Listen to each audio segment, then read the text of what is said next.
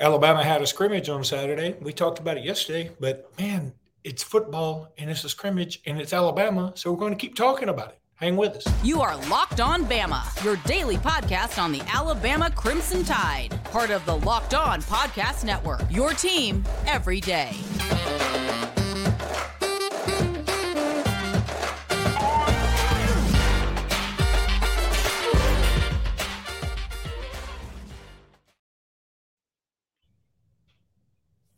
Hey again, everybody, and welcome back into Locked On Bama. Luke Robinson, that's me. Jimmy Stein, that's him. Want to thank LinkedIn for sponsoring this podcast. They're great people. We'll be talking about them in just a bit. Jimmy, we want to continue to talk about the scrimmage. There's been, it hadn't been a lot come out from it. Now, you may know a little more now because you are privy to stuff, but I thought Saban had some interesting comments about the offensive line. I also thought John Talty from Bama 24/7 had some interesting thoughts about three things I know, three things I think. We will talk about that as well. We'll also get to some recruiting talk about five guys who could commit to Alabama next, which is a feature on Bama Online. But really quickly, AL.com had an article by Matt Stahl, and the comments from Nick Saban, this is on the offensive line. He said, it's inconsistent, not enough depth. He said, we had a couple of explosive runs, but when you're playing against each other, was the explosive run because of great execution or because of terrible execution on the other side? Until you watch the film, it's hard to evaluate. And that's something we say in a spring game every year, right? We're always like, man, we hope so-and-so does so well. And then we're like, well, if he does well, that means the other guy kind of stunk it up. You almost want it to be like a movable force versus irresistible force, a movable object, where both things are just sort of, Anywho, the other thing this ties in with is what I was talking about when it comes to the John Talty's article. He said he believes Darian Dalcourt will be the odd man out when it comes to the offensive line. And I can see that being the case, even though I really like Dalcourt as a player. Yeah. He easily could be, although I would say, one plus. I'm sure it's not a plus to Darian, who would love to be a starter, as this is kind of his audition for the NFL year. So he would like to be starting. But one plus for the team and for us fans is Darian serves really well as the sixth guy because he can play three interior spots because of his experience. He can play left guard, he can play center, he can play right guard. So the fact that you can bring Dalcourt in off the bench to sub in for any of the three interior spots is great. And then it's just a matter of who's going to be the sub, at tackle. And right now, obviously, and since you have three players vying for the two spots, your odd man out there can be your tackle sub if you don't rotate. And obviously those three players, by the way, are J.C. Latham and Caden Proctor, who apparently, per reports and whispers, were the starters on Saturday. Latham at right tackle, Caden Proctor at left tackle. That would leave Elijah Pritchett as odd man out at tackle. And of course, he could sub at either spot for sure because he has spent the spring and the fall at left tackle, but spent last year playing some at right tackle. So he's played both tackle spots, which is typical because Alabama does cross train. Nick Saban has brought that up a couple of times. So I like the makeup of this offensive line. Blows me away that Caden Proctor could be a true freshman starter game one. Could be far from official, but he could be. And wow, what a sign for his future. And how about this, Luke? Not only if Caden Proctor starts at left tackle, the first thing to talk about is, wow, a true freshman starting at left tackle at Alabama. That's incredible. How this kid must be a freak, which is true. But how about this stat or this fact? Both tackles at Alabama, both of them weigh over 355 pounds. And I'm not talking about that in terms of like they're too heavy or they're too big. They carry it great. I think they're in that range purposefully because they play really well at that size. Just massive starting tackles for Alabama if that holds. Proctor on the left side, Latham on the right side. And as we know, Tyler Booker and Terrence Ferguson, both well over 300 pounds starting to guard spots. Poor Seth McLaughlin down there struggling to hit 300, but he's right around that 300 mark. he looks tiny in comparison to his teammates. So this is a big offensive line. Couldn't have happened at a better time for Alabama and their offense, because look, we're about to talk about quarterback. I'm sure it's my favorite subject today is the quarterback situation in Alabama. The first thing you want to do is take pressure off of that spot. It would be insane for Alabama to go into the season going, hey, you know what we're going to do? We're going to throw it 45 times. We're not changing a thing. We're running the Bryce offense. We're going to round hole square peg the new quarterback and make him run Bryce's stuff. First of all, Bill O'Brien and the Bryce Young offense have both moved to the NFL. Bryce and Bill are gone, replaced by Tommy Reese, who's coming with 2 tight ends and committed to running the ball. Okay, that's what he's showing up. And he couldn't be here at a better time because the personnel lines up just for it. Look, this is going to be run heavy, I think, especially if it's Jalen Milroe. It is going to be, everybody's wanted to run the damn ball, and now that's exactly what you're going to get. I think there's going to be a lot of running the ball, and you've just got the right time for it.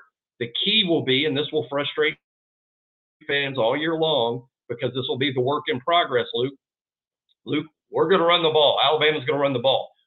With Jalen Milroe at quarterback, the other team is going to over-defend the run. We are going to see stacked boxes. One primary reason is the other team's going to use an inside linebacker to spy Milroe, so a safety's going to have to play up to replace that inside linebacker's responsibility in the run game.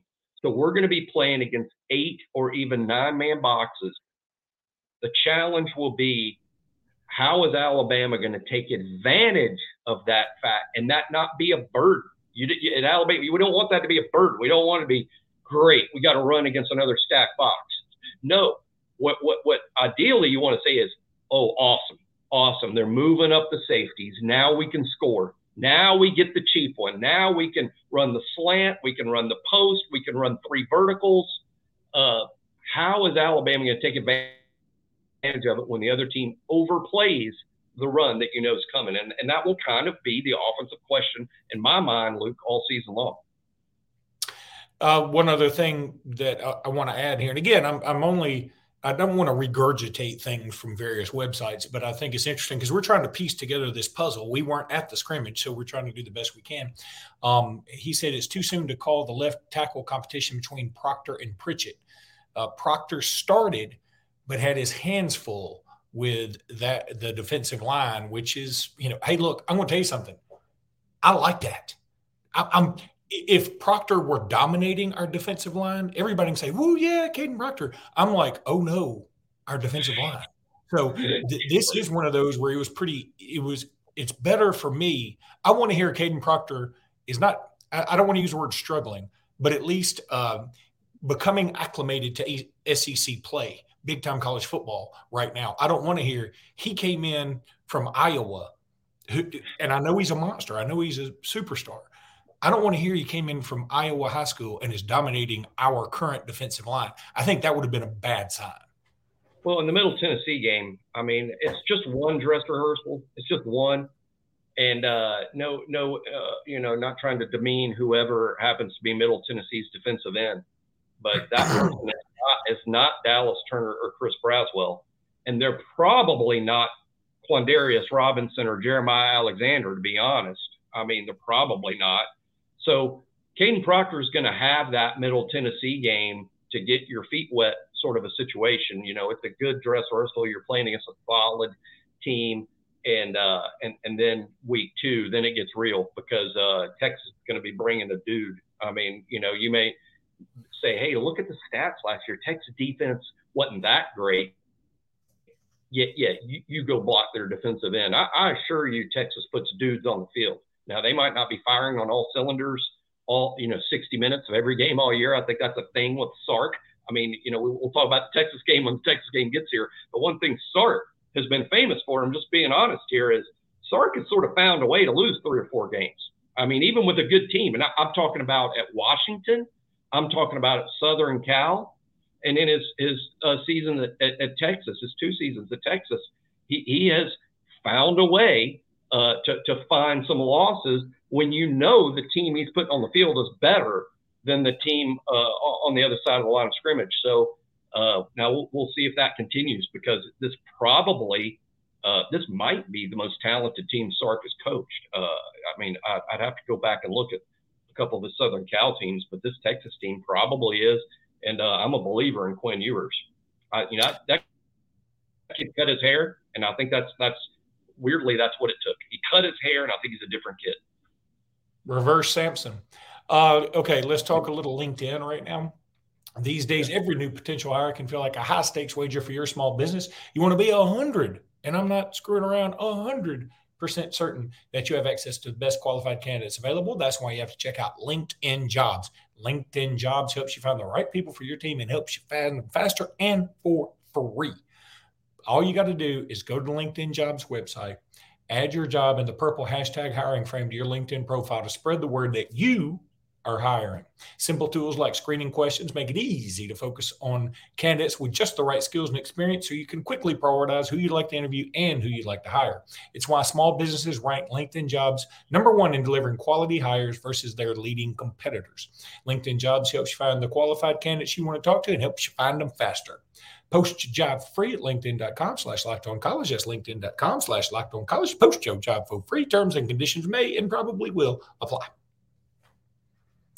Jimmy, as we continue on this podcast journey this week, we will talk more about recruit commits coming up. We will talk more about the scrimmage coming up. Everybody's excited about that. I hope it's not as hot Saturday. We'll see. And we'll talk about all that. But right now, I want to talk about something else from the article I mentioned earlier. This really caught my eye. And again, this is just an opinion of John Talty, who's worked at AL.com, now works at 24/7. But he said he thinks this is a two-man race at quarterback now between Milroe and Simpson. Mm-hmm. I agree with him because I've heard nothing from Buckner that makes me think, Buckner's really setting the world on fire, right? And Milroe and Simpson have been there. And I'm really okay with either one that we go with. He seems to hint at here, and maybe that's not his intent, that Milroe has a leg up.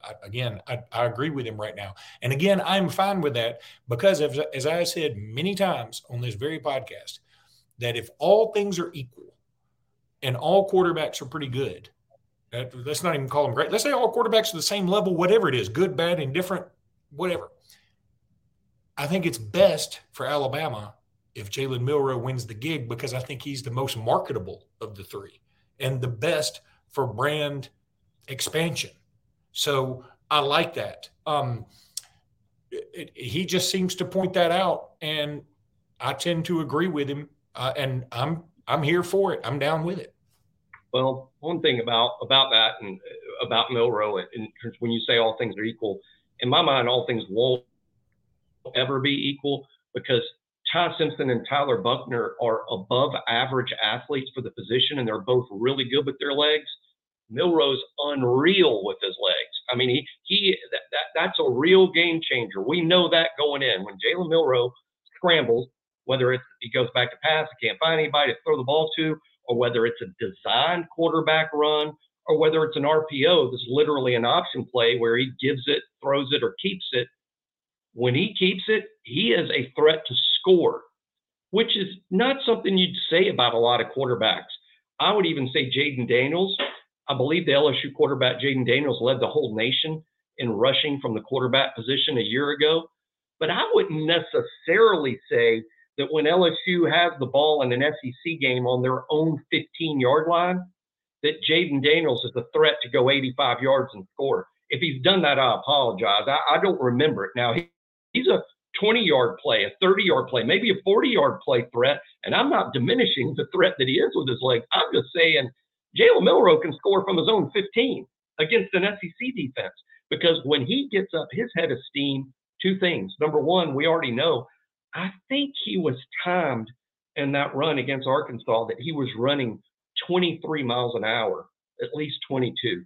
That makes him exceptionally fast for a wide receiver. I mean, he can go. Secondly, he's doing it at well over 220 pounds, which means a lot of the DBs are going to bounce off that guy. I think he needs to do a better job. I had a good buddy yesterday tell me this, a real smart football guy, and he's like, what we haven't really seen Milroe take advantage of either is as a runner so far, what we've seen from him is the speed game, because he's so fast, in a linear speedway. But what we really need to see from Milroe that's also going to be helpful is he needs to be a little more Tebow. Tebow was a great runner, but I would also say that Tebow was a fullback. Tebow found tough yards. When it was 3rd and 2, who did you want the ball in his hands? Tebow. Tebow was going to make a first down on 3rd and 2. He was going to run over a linebacker or run through the play because Tebow ran like a 225-pound fullback. We haven't seen that out of Milroe, but we know that Milroe's got it. This is a big, strong kid. So not only can he run 22 miles an hour like he's Isaiah Bond, I think he can also run like a fullback and be Alabama's best short yardage guy. So there's more to Milroe's game with his legs than just what we've seen so far, to say nothing of improved passing, because this is what I have a hard time believing, Luke. While I'm not saying that Ty Simpson and Tyler Buckner are NFL ready, and if Milroe beat them out, wow, he must be something else as a passer. But what I would say is that Milroe is going to be improved as a passer from what we saw last year. He will be, because most kids improve. Most kids do. As most kids age, as most kids spend time with the coaches, they improve. And I think we're going to see a better passer. Are we going to see a kid that's ready to be a first-round pick in the NFL draft? That's just silly. No, we won't. But what we're going to see is an improved passer and a guy who is an absolute threat with his legs. And maybe that's ultimately what's proving the difference here in this race, because I agree with the writer that we're far from Milroe being named a starter, but we certainly seem to be trending heavily in that direction, right? And it does. And again, I think that people need to be excited about that. I mean, I really can be excited about whoever wins it. I'm not scared of it. There's a faction of folks out there who seem like they're scared if Milroe wins it. They're probably a little scared if Buckner wins it, because we don't know much about him. All we know is he's thrown several pick sixes and looked okay against South Carolina in the bowl game, right? And so I guess that a lot of people are looking at the Ty Simpson thing as maybe that's the safest bet. I don't know, but it feels like just talking to friends who are ancillary Bama fans, they are concerned if it's Milroe or Buckner. Not so much that they just love Ty Simpson, that they feel like he's the lesser of three evils. And really, I sort of look at it the other way. I think Milroe's the safest bet and has the best ceiling. That's my take on it. But I'm going to pull for whoever it is. So, Jimmy, let's take a break. The people that Milroe makes real nervous are the people that watched him play against Texas A&M, where he threw the interception, he almost threw 2 others, and he fumbled twice. And they think that that's going to be Jalen every week. And what I'll say is, well, maybe, but here's an idea too. He was a freshman making his first start in a volatile, high-pressure situation. Let's give him a chance now that he's a sophomore now. Like Bear Bryant used to say, the best thing about freshmen is they become sophomores. And I'm going to chalk it up to youth until I see him doing that all the time as an older player. Let's take a break. When we come back, we're going to talk about some guys that could be committing to Alabama very soonly. And we're back. And I also know soonly isn't a word. Although, I like it. I might use it all the time. That's a good one. Yeah. Okay. So let's talk about some of these guys that may be committing to Alabama soon. Let's go ahead and start with Dre Kirkpatrick Jr., a bigger kid than his dad. It's so funny. Like yesterday, I was just flipping through Twitter or X or whatever it's called. And there highlights of the Alabama-Arkansas game from 2010 came up. That may be there are 2 times I remember Dre Kirkpatrick from Alabama. Now, I remember him being great, right? He was good, and he All-American, all those things, first-round pick. But the 2 plays I remember from Dre were number one, when I think it was him that got burned against – was it him that got burned against Florida in 2011, like the first play of the game? I think it was. And then the other play, let's say I already remember 1.5 because I'm not even sure that was him. The other play is when he intercepted Ryan Mallett against Arkansas late in the game to preserve the win. We had just scored with like 3 minutes left. Was that 2010? 2010, yeah, that was 2010. And then in 2010, we also played I think we played Florida at home and beat the ever-living stuffing out of them. And then we played them on the road in 11, and I think he got burned on the first play of the game, like for a long touchdown. And then we went on to blow them out. But that was the AJ calm the fudge down. Was that game? Yeah, that was the 2011 AJ when Nick Saban famously was trying to get AJ to settle down. All right. Well, let's. So, what do you think about Dre K Jr., Dre KJ as a player? Super excited. Let me first just say, from a nostalgia, I mean, I think his dad is not only fresh in our minds, and playing for Nick Saban is such a great story that dad and son potentially playing for Nick Saban. That's just fun. And particularly with dad being such a popular player. Dad was a great player. He was very popular. He had a good NFL career. I spent some of the last few days looking at his NFL career to remind me it was actually better than people think. I know he was a first-round pick, and there's a lot of expectations that go with that, and we could argue forever whether he played up to where he was drafted. But you're talking about a 10-year NFL career, 8 years with the team that drafted him, re-signed. Not only did they pick up the 5th year, the option year, which is a lot of money, they re-signed him. So the Bengals were happy with Dre Kirkpatrick. So he played out 2 full 4-year contracts with the Bengals before trying to catch on with the Cardinals, trying to catch on with the 49ers. And while it didn't work out, he started games for the Cardinals and for the 49ers. Spot Track says that career earnings in the $50 million range. Dre had a really nice NFL career. There wasn't Pro Bowls or MVPs, and of course the Bengals during that time weren't as good as the Bengals are right now. They struggled to make the playoffs most of those years. So I think it's really cool that a really popular player's son could be committing to Alabama. Now, in terms of the player, this is my thing about Dre. You know, I usually do on BOL, I do a fun, I call it roll the tape, which is every time I'm really optimistic that Alabama's about to land a commitment, or after the fact, when Alabama lands a commitment, I'll put up the huddle tape and sort of break it down and say, hey, watch this. These are the traits we're getting in this kid, and this is what he's really good at, and this is what he's got to work on. I don't even know that I'm going to watch Dre's junior tape. I haven't yet. I've never seen the tape. I just know the kid by reputation. And the thing is, I'm sort of hesitant to watch it at all, Luke, and this is why. Alabama, very familiar with Dre during his whole time at Gadsden City, never offered him until they saw him at camp until the end of this summer, when reportedly he's grown 1.5 inches or more and put on good weight and has gotten faster. So we're talking about since his junior year, his junior season, in the huddle tape, all we would be showing is his junior year. Since that time, bigger, heavier, faster, different kid. So I might wait until Gadsden's played a game or two and we get some senior year footage of Dre Jr. before I look at it and say, hey, this is what we're getting. Because apparently the kid blossomed late.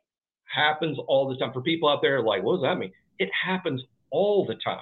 As a matter of fact, I won't be surprised one of the commitment, Daniel Hill chooses South Carolina over Alabama, which is very possible. Alabama's still going to be looking for a running back this fall. What I'm telling people is, hey, don't panic. There are senior year running backs that blossom all the time, with a very recent obvious one being Josh Jacobs, who had absolutely no Division I offers going into his senior year, and look at him now, maybe the best running back in the NFL. So Josh Jacobs just being a recent example of a running back that was a late developer. And I think Dre Jr., even with that name, is also a late developing prospect. You know, I like that. It's sort of funny because you can get, just like with Jalen Milroe, some guys have that Texas A&M game in their minds. And it's going to be so tough to pull that out. Like, I don't care what he does against Middle Tennessee. I don't care what he does against Texas. People are always going to be like, yeah, but he's a turnover prone machine. And you're right about that. And so you don't want to taint what you are going to think about Dre Kirkpatrick by studying film that may be irrelevant to what he is now. Yeah. You know what I mean? If he has changed that much. Right. Yeah, that's exactly what it's about, turnover prone. This is what I'm it's going to drive me crazy. So I'm going to talk to a therapist or something before it happens so I don't go crazy. But we play Middle Tennessee at the second quarter and Milroe throws an interception or Milroe fumbles the ball. People are going to put their head in their hands and say, I knew it. I knew this is what he is. This is what he is. If Ty Simpson started the game and committed a turnover, you know what everybody would say? Well, he's young. That's right. You're absolutely right. What young people do. And I'm like, give Milroe the latitude to make some mistakes. He's going to make mistakes. He is. Who led the NFL in interceptions a year ago? Dak Prescott. Who was second? Josh Allen. They make mistakes. It's a difficult sport. So if he's not given the latitude to make some errors, then we're not giving him the latitude to make plays. We don't want Jalen Milroe, the game manager. We want Jalen Milroe to throw 80-yard touchdown passes and run 80 yards for a touchdown because that's what he can do. He's capable of doing those things. And if you just get him so frozen because he's scared to make a mistake, then you're not getting the best play out of him you can get either. No, you just have to live with some errors. You know, that is funny. That's what's right. I mean, because people are going to be like, hey, just run 80 yards for a touchdown again, like you did for against Arkansas. I know he didn't score a touchdown on that, but just do that again. Why don't you just do that? Well, because it's difficult. It's Division I football. Anywho, that's going to do it for today's podcast. Thank you guys so much for chiming in. Thank you for subscribing to my buddy Sports Hario.